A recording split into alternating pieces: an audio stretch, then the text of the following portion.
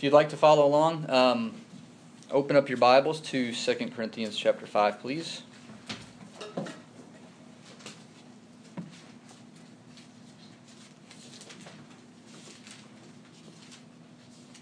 We'll be reading a few verses, not the entire passage, but I wanted Josh to read the whole passage to start this morning because it puts it in context. I don't want to take the couple verses out of context that I want to use there. But we'll get to that in a minute. You know, when Stephen got back from Europe, I asked him, I said, "Were you ready to come home?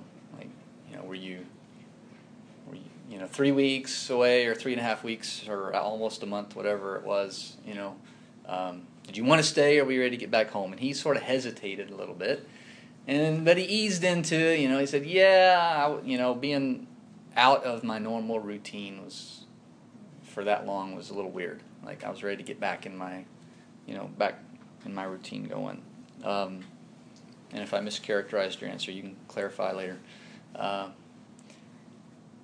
I mean, we all kind of identify with that idea on some level, and we call it homesickness. You know, whether we're on vacation for a long time, or we're working away from home, or we're visiting family for some holiday or something, people, describe it as being homesick. I'm ready to get home. I've heard people say, "I want to sleep in my own bed." And I've heard people even describe their pillows. "I want my own pillow." I don't care about the bed, but I need my pillow. We get homesick. In a sense, Christians are supposed to be homesick all the time, and that's really what I want to talk about this morning. If you look in our reading, I want to look at verses 6 through 8, 2 Corinthians 5, in particular. Again, sort of pulling it out of context a little bit. Beginning in verse 6, Paul writes, "Therefore, being always of good courage, and knowing that while we are at home in the body, we are absent from the Lord. For we walk by faith and not by sight. We are of good courage, I say, and prefer rather to be absent from the body and to be at home with the Lord." So Paul recognizes that our current home is this body, but that our preference should be to be absent from the body and be at home with the Lord. I struggle with that sometimes. Sometimes I get comfortable in this life. I get comfortable in this world. I get comfortable in this body, and I don't want to be out of this body, right? We as a people, not necessarily Christians, but just as a race, humans, spend a lot of money trying to stay in this body, right? And I don't mean just like we spend a lot of money trying to avert pain. That's different. Like, I don't want to be in pain. Okay, I understand that.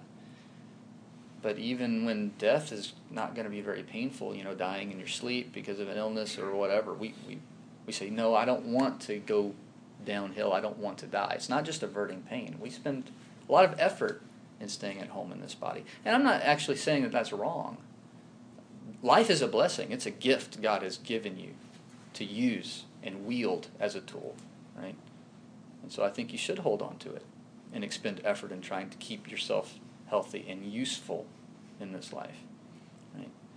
But primarily, right, when it's put in front of your face, it's this fear of the unknown, right? Well, when it's not in front of our face, right, I think we should cultivate this idea as Christians that really we're not home, right? And we should long to be home. And what I want to talk about this morning is the promise of home that Jesus has made to us. If you want to turn over to John chapter 14, it's similar, but not quite the same idea as the promise Jesus makes in John 14. Reading verses 2 and 3, Jesus is saying to his disciples, "In my Father's house are many dwelling places. If it were not so, I would have told you. For I go to prepare a place for you. And if I go and prepare a place for you, I will come again and receive you to myself, that where I am, you may be also." It's really that second part that I'm referring to as home, right? We understand the difference between a house and a home, right? There are lots of houses in Atlanta, but I have one home in Atlanta. A house is a structure. And I think there's a difference between a place Jesus is talking about. I'm going to prepare a place, right, for you to be. But home is that second part, right? That where I am, you may be also. That's what makes it home, right? Not just a place. but we'll be where Jesus states. So now the text that I want us to look at, that's going to be sort of the spine or the background for this lesson, is in Revelation chapter 3. We're going through, or I'm going through these letters in the beginning of Revelation because Jesus makes some outstanding promises. I mean, if you spend enough time thinking about them, they're overwhelming, really. When you look at what he has promised, those who overcome, and these are no different. In Revelation chapter 3, verses 5 and 6, it's the end of the message to the church at Sardis, and we'll look at some other verses out of there, but I want to focus on the promise that's made. Jesus says in verse 5, Revelation chapter 3, "He who overcomes will thus be clothed in white garments, and I will not erase his name from the book of life, and I will confess his name before my Father and before his angels. He who has an ear, let him hear what the Spirit says to the churches." So the three ideas that I want to pull out of this is home is where you get cleaned up. Right, that'll be our first point. Home's where you go to get cleaned up. Home is where you reside by record. Right? It's not just where you happen to be at the time. And home is where everybody knows your name. You're not around strangers. You're around people who know you on a first name basis. So the first idea, getting cleaned up. Why do I say that? Right? He starts out in verse 5. The promise starts out, "He who overcomes will thus be clothed in white garments." He's referring back to verse 4. Right? Thus is the reference back. So let's look back at verse 4. He's been chiding Sardis because they've got this sin in the congregation. There are people who are involved in these wrong ideas and these wrong acts. In verse 4 he says, "But you have a few people in Sardis who have not soiled their garments, and they will walk with me in white, for they are worthy." And then we have verse 5, "He who overcomes will thus be clothed," right? Referencing back to those who are in Sardis, who haven't soiled their garments, who will walk with Jesus. So I think we understand the cleaning up here that Jesus is talking about, the white garments. He's not saying physically, "I'm going to give you this toga," right? Or you're going to wear I don't know if they're even popular today, right? These white tuxes, right? Those were the big thing years ago, right? Wear a white tux, stand out from the crowd. He's not talking about clothes and making sure that your clothes aren't dirty, right? He's talking about sin because he says there are people in Sardis who haven't soiled their garments, right? Which means he's talking about their spirit and what they look like to him. There are a few things that feel as refreshing, like after you've been working hard or playing hard, and especially in the summer, you're just nasty, dirty, you got grime under your fingernails, you've been digging around. Well, I've been digging around in the flower beds trying to get weeds out, right? Then getting cleaned up, washed off, and clean clothes on, right? It's just this relaxing, great feeling to be done with that, to have put in a lot of work, right? And be done with it and be clean, right? Now here in the South, that only lasts until you walk back out the door, right? We understand that, at least in the summer. Right? You step outside, you walk to your car, and you need a shower again. But we know that feeling, right? As short as it lasts, we know what that's like. That's the kind of idea I think Jesus is promising, but it's not short-lived. Right? And it's not just a sensation of having accomplished some work in the yard, and now I'm clean and I'm kind of done with that. I'm happy I worked and I'm glad to be done and refreshed. This is overcoming life. This is overcoming sin. Right? And I don't mean life, I mean overcoming this life and all the temptations that come at you. Right? The physical life. Overcoming that, and at the end of that, right, being at home where Jesus gives you this fresh cleansing and fresh set of clothes. And that sensation and that feeling lasts into eternity. Right? It's for me, it's a very comfortable type of thought. It's a very comfortable thing to think about. One of my favorite phrases about this kind of white garments is Mark's account of the transfiguration. If you want to look at it, I'm just going to reference one verse, Mark chapter 9. The disciples see this, and Mark describes it this way. And his garments, this is Jesus' garments, his garments became radiant and exceedingly white, as no launderer on earth can whiten them. Like, I always just think that that's hilarious. Like, why would he add that little thing in there, like of talking about launderers when you're looking at the Son of God who's just been transfigured into his glory, or as close to his glory as humans can experience, right? But that's the kind of description I see as like these same garments that Jesus is promising. And I think the text of the Bible bears that out. John says in 1 John 3, verse 2, that we'll be like him when we see him. So the whitest white that Jesus wore in that transfiguration, that's the type of cleansing, right? And the type of new garments he wants to give us. So that's the first idea, I think, is the promise of home. Place where you get cleaned up, but it's for good, right? And it's God who's doing the cleansing. The second is the residence of record, right? Home is where you reside by record. It's where you live. And we understand that in reference to taxes and all this other kind of stuff. You can go to DeKalb County and look up my address and see that I'm the owner of the house. Right? You can see what I pay in taxes. You can see all kinds of details that the county keeps. Right? And there's a lot of benefits that come with that record. There's a lot of responsibilities that come with that record. Right? But it's not just homes and where we live. That idea of sort of this recorded association. People frame their degrees from where they went to school, right?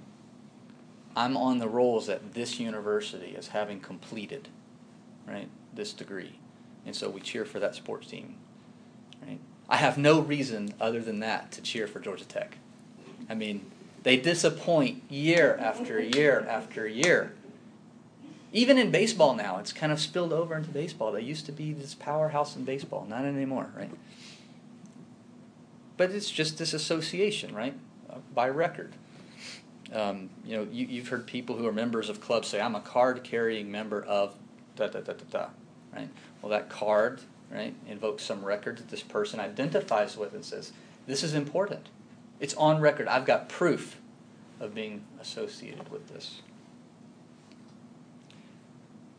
Look later in Revelation now, Revelation chapter 20.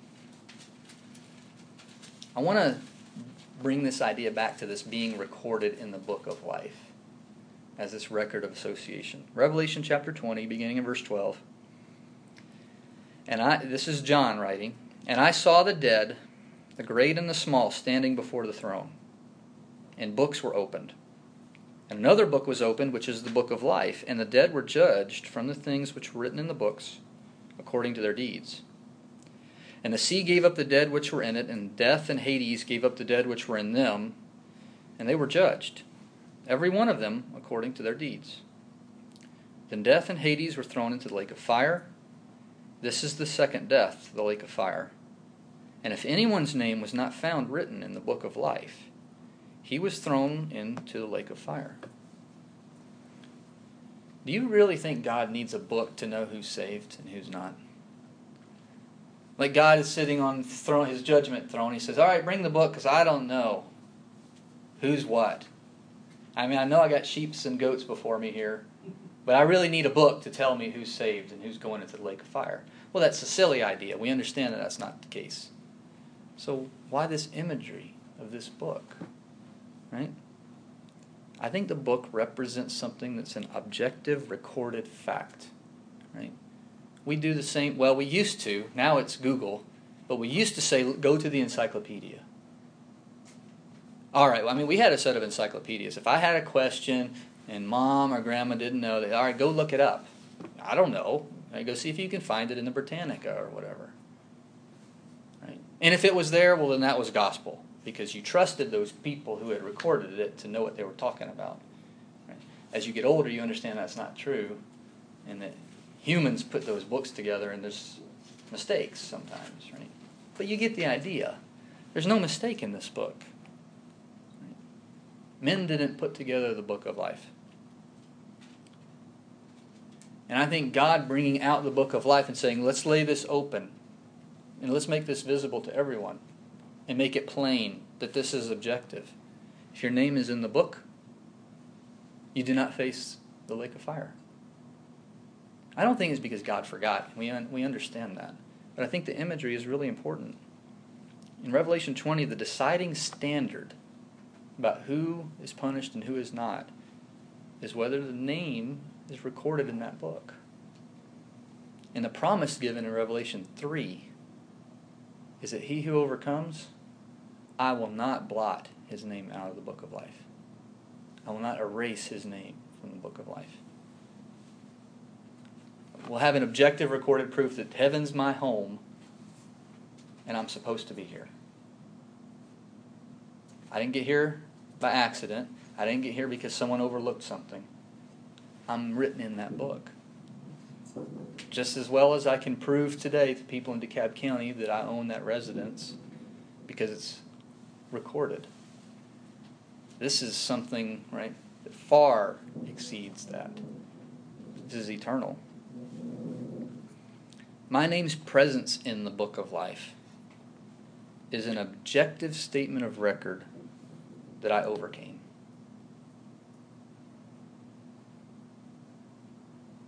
Like God opens the book and says, these people overcame because Jesus didn't remove the names.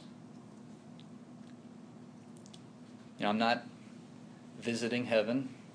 I'm not passing through. It's home. It's where I belong.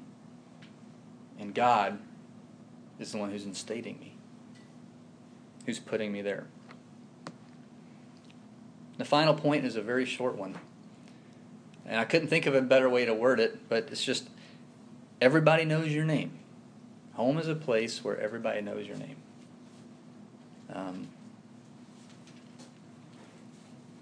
And Jesus states it this way in our text. I will confess his name before my Father and before his angels. Now again, I tend to think of these things in physical terms, right? So I'm walking around heaven and Michael the archangel says, hey Richard, what's up? Like, you know, he knows my name.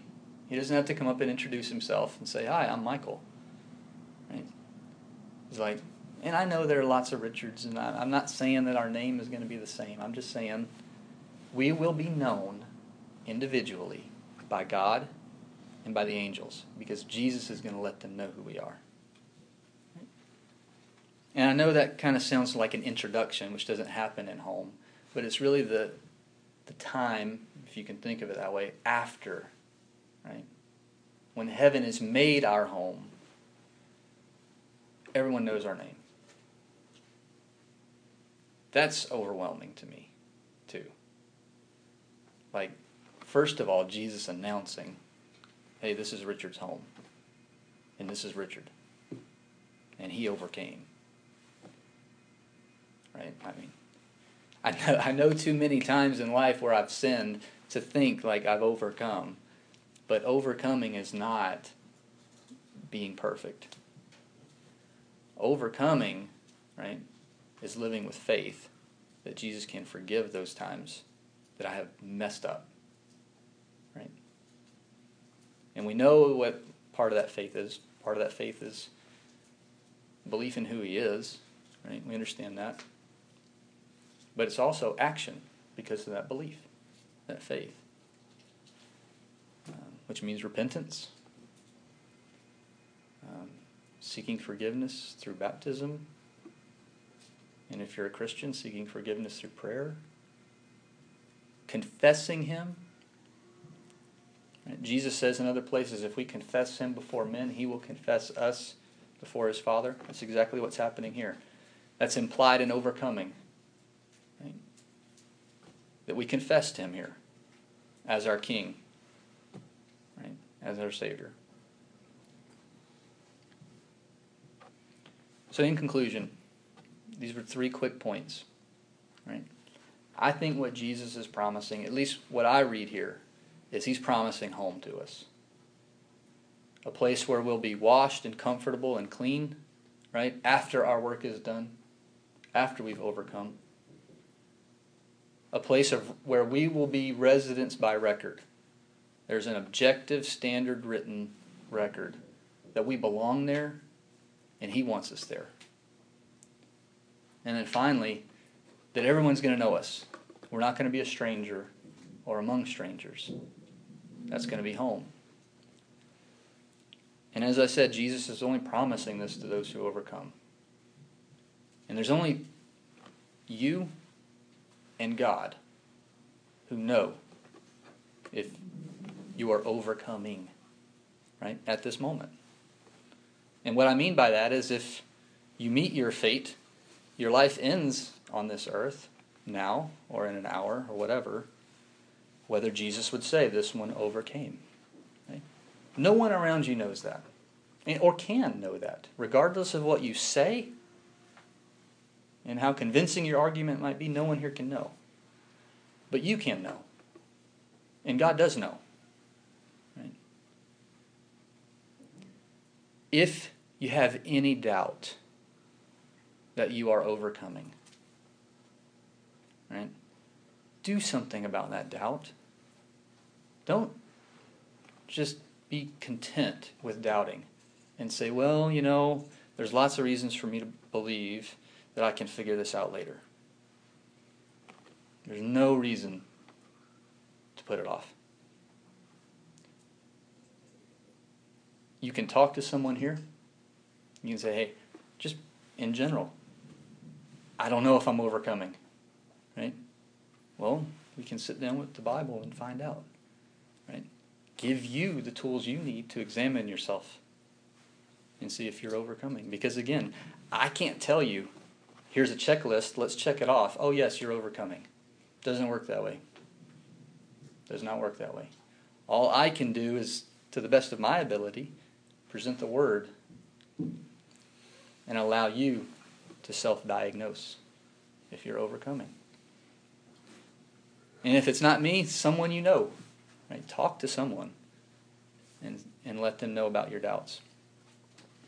If you need to, we're going to sing a song here in a moment that's designed to encourage you to think about these thoughts, to examine yourself. And if you need to talk to someone here, do so before you leave. Or after you leave here, talk to someone soon about it. So let's stand and sing at this time.